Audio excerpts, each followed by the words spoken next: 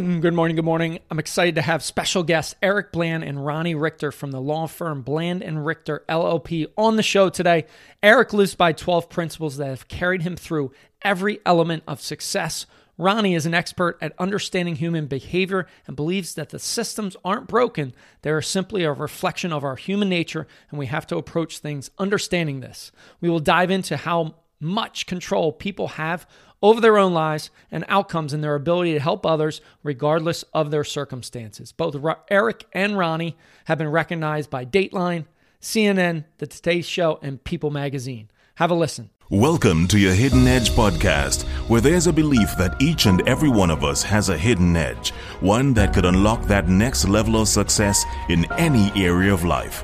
Unfortunately, that edge is hidden, tucked away and buried deep underneath layers and layers. In this podcast, we'll uncover the hidden edge of high-performance leaders, executives, athletes, coaches, and authors to open your mind and stretch your frame of reality.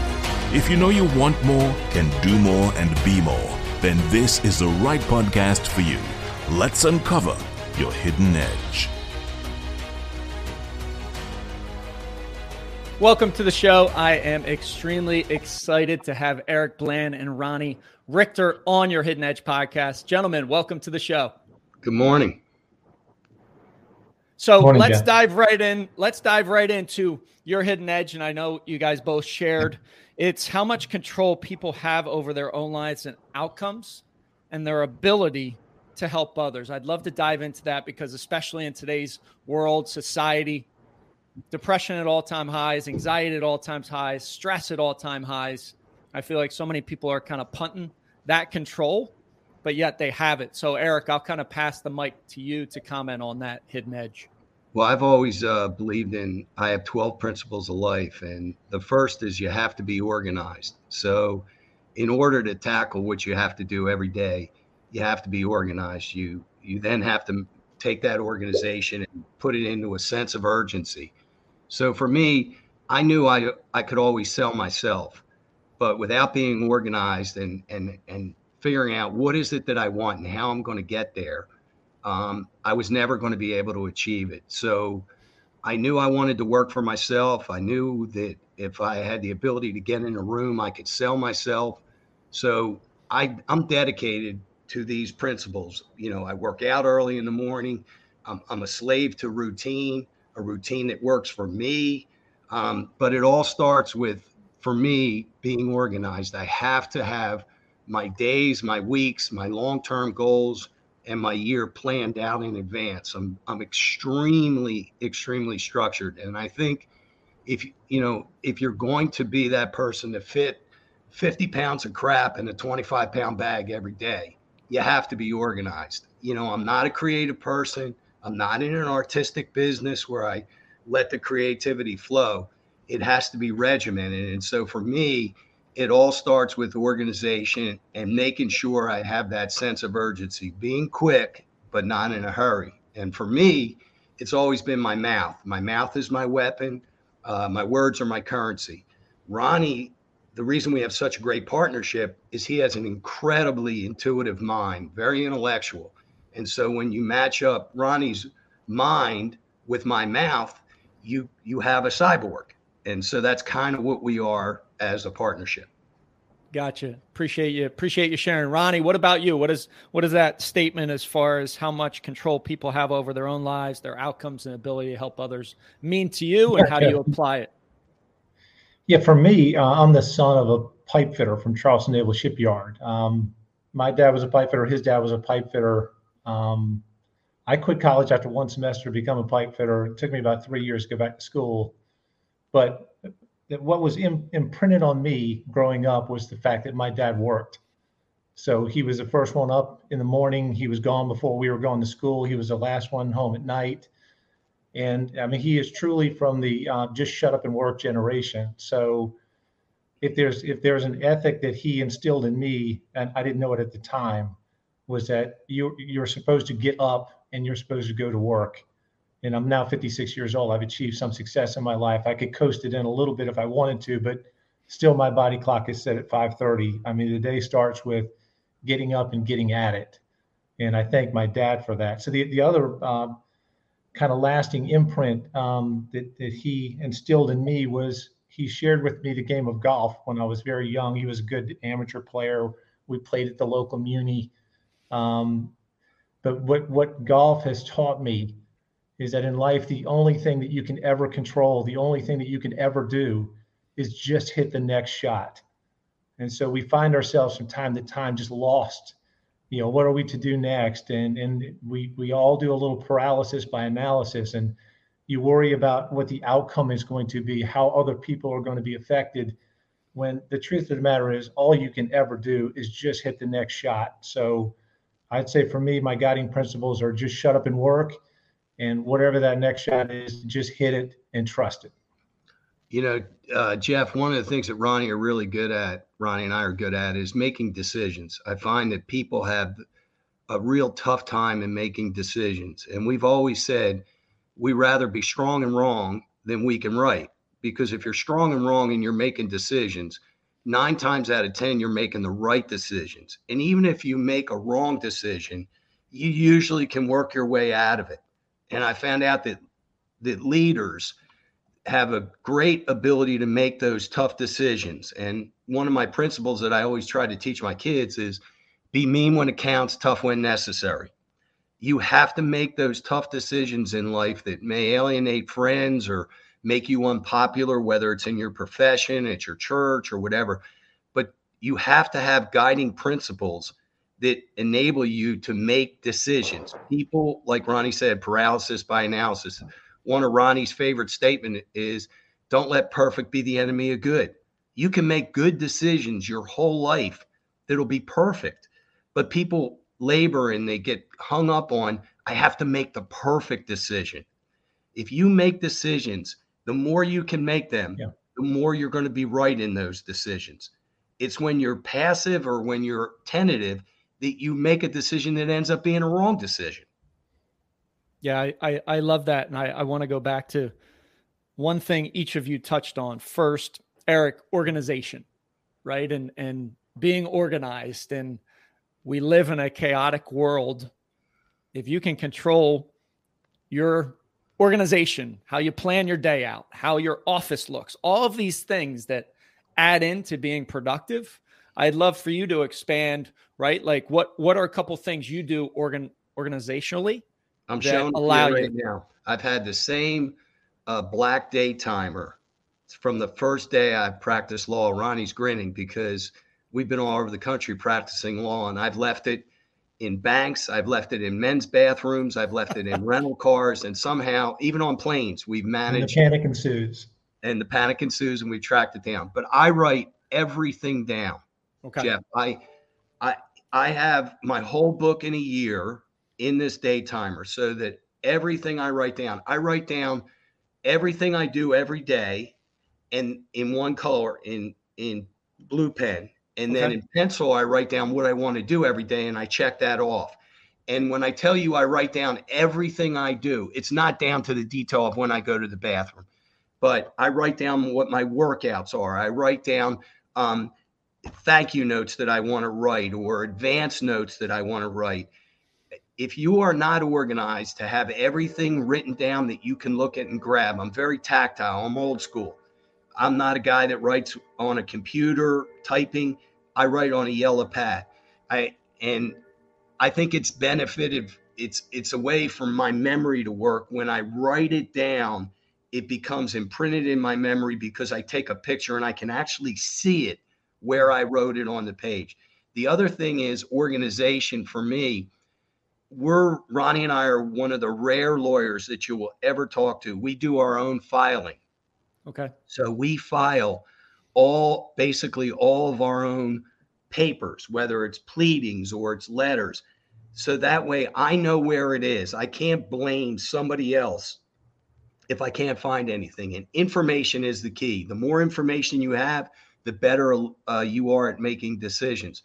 So I visually can see, hey, I filed that in this folder in the file. So for me, it's taking responsibility of organization.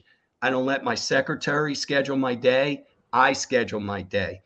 I do my own filing, I do my own planning, and that way I hold myself accountable. One of the rare things that we do as a partnership is we take responsibility. We're not guys that are going to blame a paralegal or a secretary for doing something, because we actually do our own scheduling. And if I schedule something on top of Ronnie, it's not blaming the secretary. Ronnie's going to call me on the phone and say, Eric, why did you do that? And I got to be the one to take responsibility. I just think that people who are disorganized and don't have daily, weekly, and long-term plans, never going to accomplish their goals. It's just not going to be happening. And for me, I'm an always be selling guy. If I'm talking, I'm selling.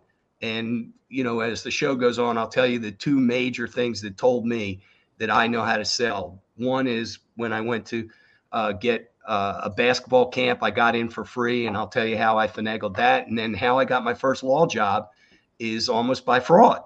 But it let me know that if I'm organized and I have my thoughts in a way that I know that I can talk it, I can sell it. So if you're not organized in your life, your brain's not going to be organized. And so your thoughts aren't going to come out in an organizational way.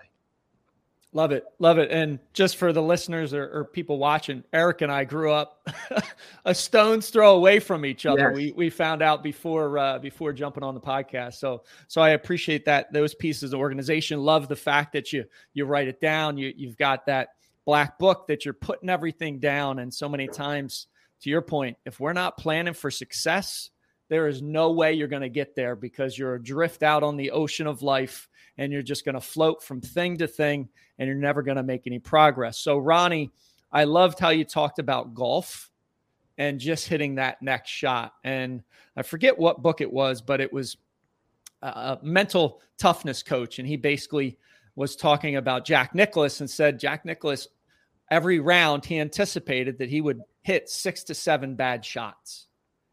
But in anticipating that, he would just move on to the next shot, knowing that, okay, that's just one shot. I know it was going to happen, right? We have this false reality that it's going to be perfect, to your point, and it's just not going to be. So, what are one or two things where you've applied that, hey, just hit the next shot in your life that you can share, or how do you leverage that in day to day? Well, I mean, Jeff, that it is day to day. The whole golf is life philosophy. For those who play the game, I know they understand what I mean by that. In golf, you refer to the rub of the green. It's the acceptance of the reality that life is not perfect, that you may play the perfect shot and not get the perfect outcome, but over time, you just have to build that internal trust to know to let it go.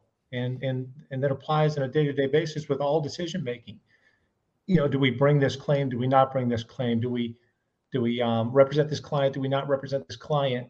And there are so many decision points every day that you can find yourself lost in this. And you are looking for the perfect all the time, because too often we find ourselves, consumed by the outcome. And the one thing you have to accept in all decision making is that the thing you cannot control is the outcome.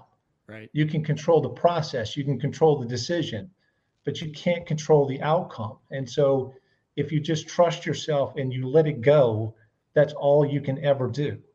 And I do want to amplify one thing Eric said about organization, because we approach it a little bit differently. For me, I feel what's critical is that I be mentally organized. Okay. That I reject the idea of multitasking. I think it's a ridiculous term. I am a serial monotasker. You set them up one at a time and knock them down, but you get to set the order. But if you find yourself in this frenetic world where you're trying to take on everything at one time, that is not productive.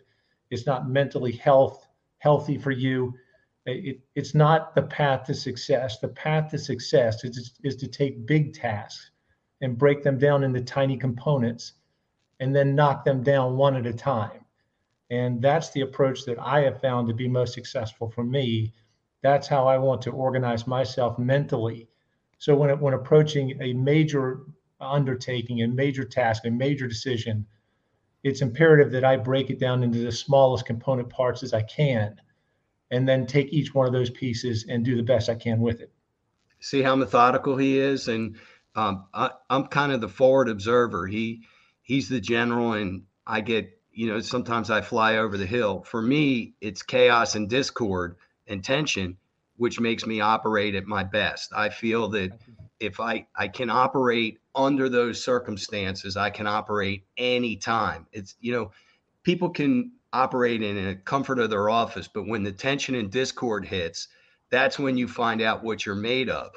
And for me, it was always about, I wanted to be in that situation. I wanted to be the one that's talking. I wanted to be the one that's making the decisions, and I can live with it. Now, over the 24 years of our partnership, Ronnie's done a good job in helping me deal with defeats. That was a hard part, a bad outcome. And like Ronnie said, you will have those. And, I believe in what Theodore Roosevelt is. It's not the critic that counts. It's the man in the arena. Yep. And I can take now 99 no's, Jeff, for that one good yes.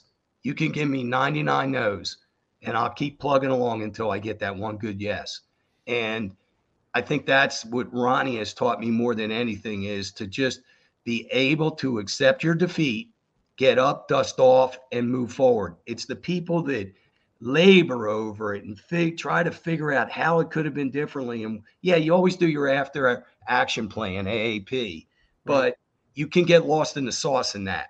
Sometimes you just have to get up, cut the cord, draw a black line like you do on a scorecard, and say, hey, for the next 5 holes, I'm just doing it from fresh. No, I totally agree. And Ronnie, to your point, multitasking, I call it task switching, right? Where you're just switching from task to task. Sure. The science has shown that it takes you like 8 to 10 minutes to actually get fully focused. So you're just scattered all over the place. But, some people, Eric, to your point, thrive in it. So you both have an interesting dynamic between the two of you that I can see has been a tremendous mix from your law practice. I'd love a little backstory. How did you guys connect? How did you guys come to being a partnership? Because that's something I'm just curious how that came about, because obviously I can tell you guys mix very well together. It was more by happenstance. I was doing some work. I'm a little older than Ronnie. I've been a lawyer a little longer than Ronnie, and I was doing work with his cousin, and Ronnie had just gotten out of law school. And of course, work always gets pushed down.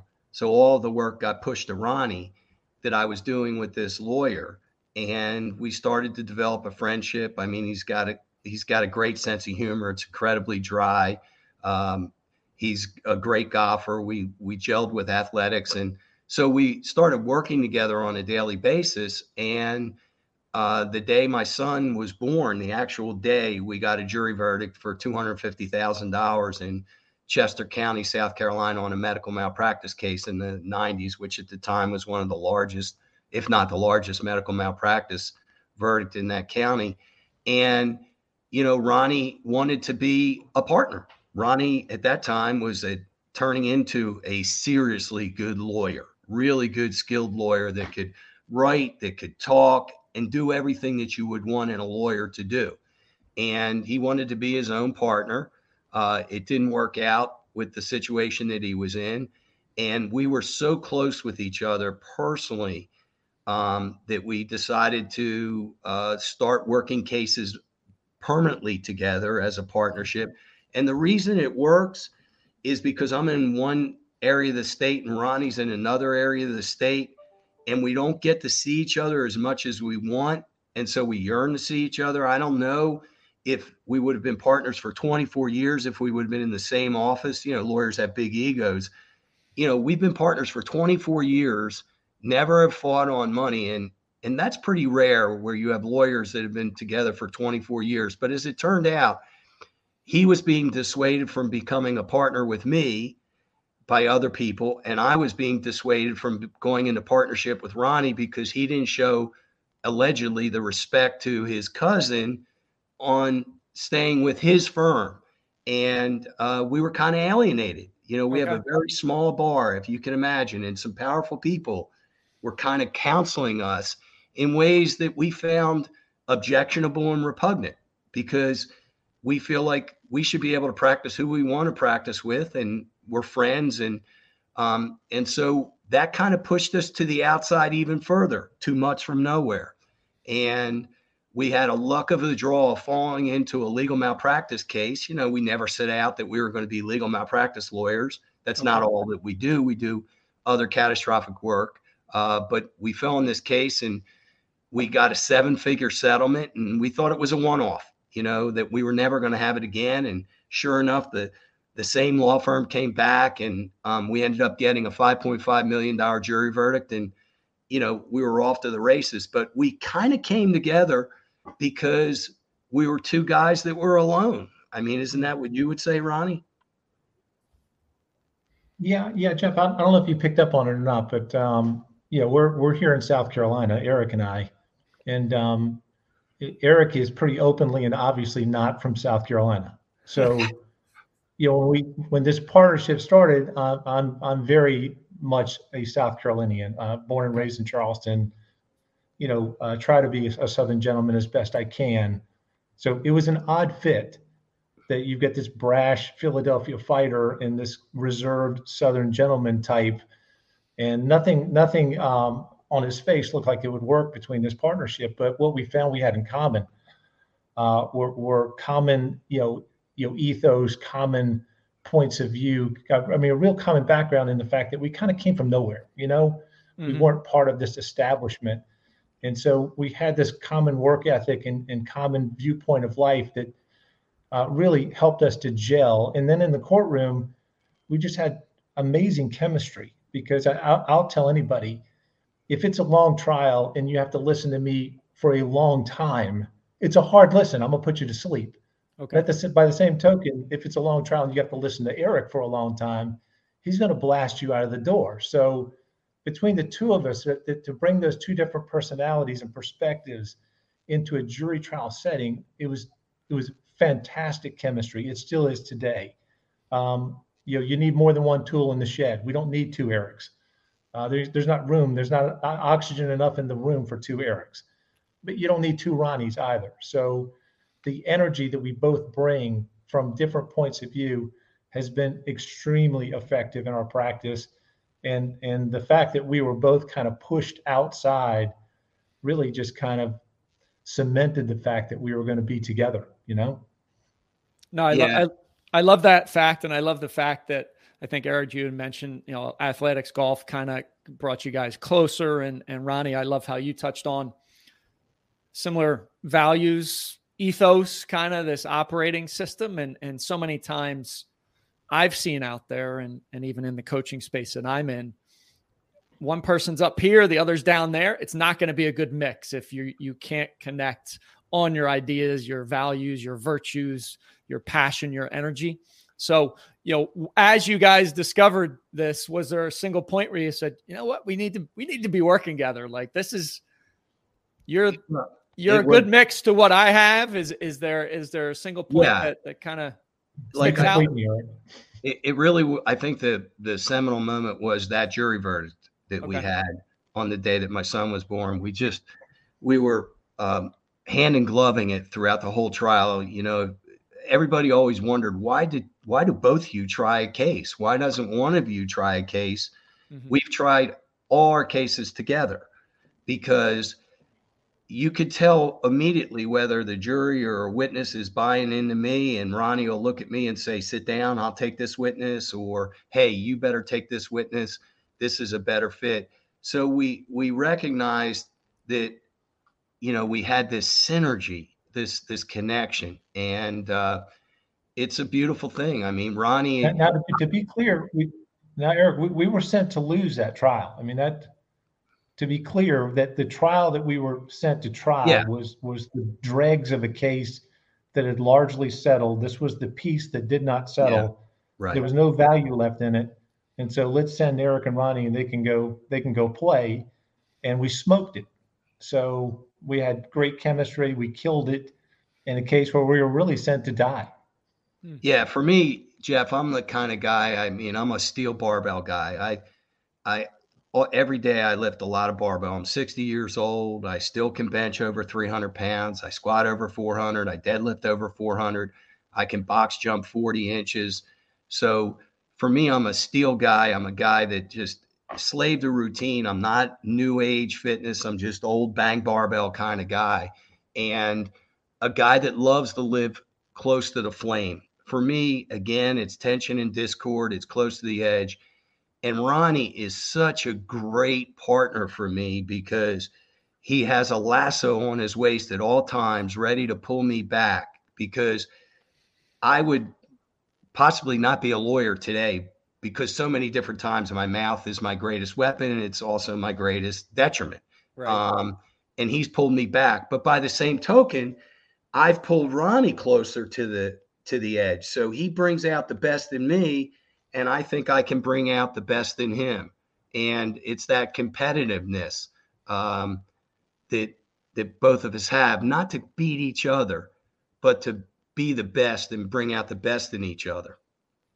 Yeah, no, I love that point. Yeah, Go ahead, Ronnie. Yeah, Jeff, I would describe it as, Eric has probably pulled us to the tops of hilltops that I otherwise would not have seen. But at the same time, I've kept us from going over those edges. So together, that works pretty well.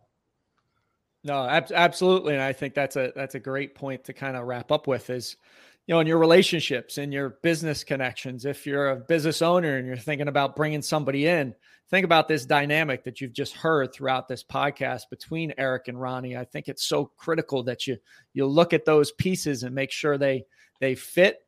And if you had two Erics, to your point, you might not be where you're at. And Ronnie, to your point, you might not have taken those steps to climb the highest mountains. So Eric and Ronnie, I appreciate you both being on the show. I want to say one more thing. Yeah, go ahead. I find that leaders look at it as a sign of weakness, when they seek advice from other leaders or they talk about things with other, true leaders think that they have to have every original idea and that they can only come from their brain. I think that good leaders and people that are successful talk about their vulnerabilities to others, get an opinion on something and use it in your formulation and analysis project. I don't think it's a process. I don't think it's a sign of weakness when you consult with others. I think that's what we're supposed to do, because God gave us 2 ears and 1 mouth. So we need to listen more and then process, and then our mouth can use what came in intake. Yep. So true. Gentlemen, thank you for being on the show. Where can people find you if they want to look you up? We are Bland Richter, www.blandrichter.com. We're in Columbia, South Carolina, and Charleston, South Carolina. You can call us on our cell phone. Mine's 803-600-7476. Ronnie's is 803-834-2130. We're guys that are accessible 24 hours a day because we're in the service business. So we don't keep doctor's hours or banker's hours. We keep all day hours. Gotcha. Ronnie, Eric, thank you for being on the show. Have an amazing rest of your day. Thanks. You as well. Take care. Thanks for listening. Thanks for watching. Have an amazing rest of your day. Rise, fight, love, repeat. Get after it. And I'll talk to you soon. Thank you for listening to your Hidden Edge podcast. You are now part of the movement, part of a tribe who's on a mission to uncover their hidden edge. We are stronger together. So please share this. Show up with one person in your network that you want to help. Together, we can empower others, and connected, we can make a dent in the universe.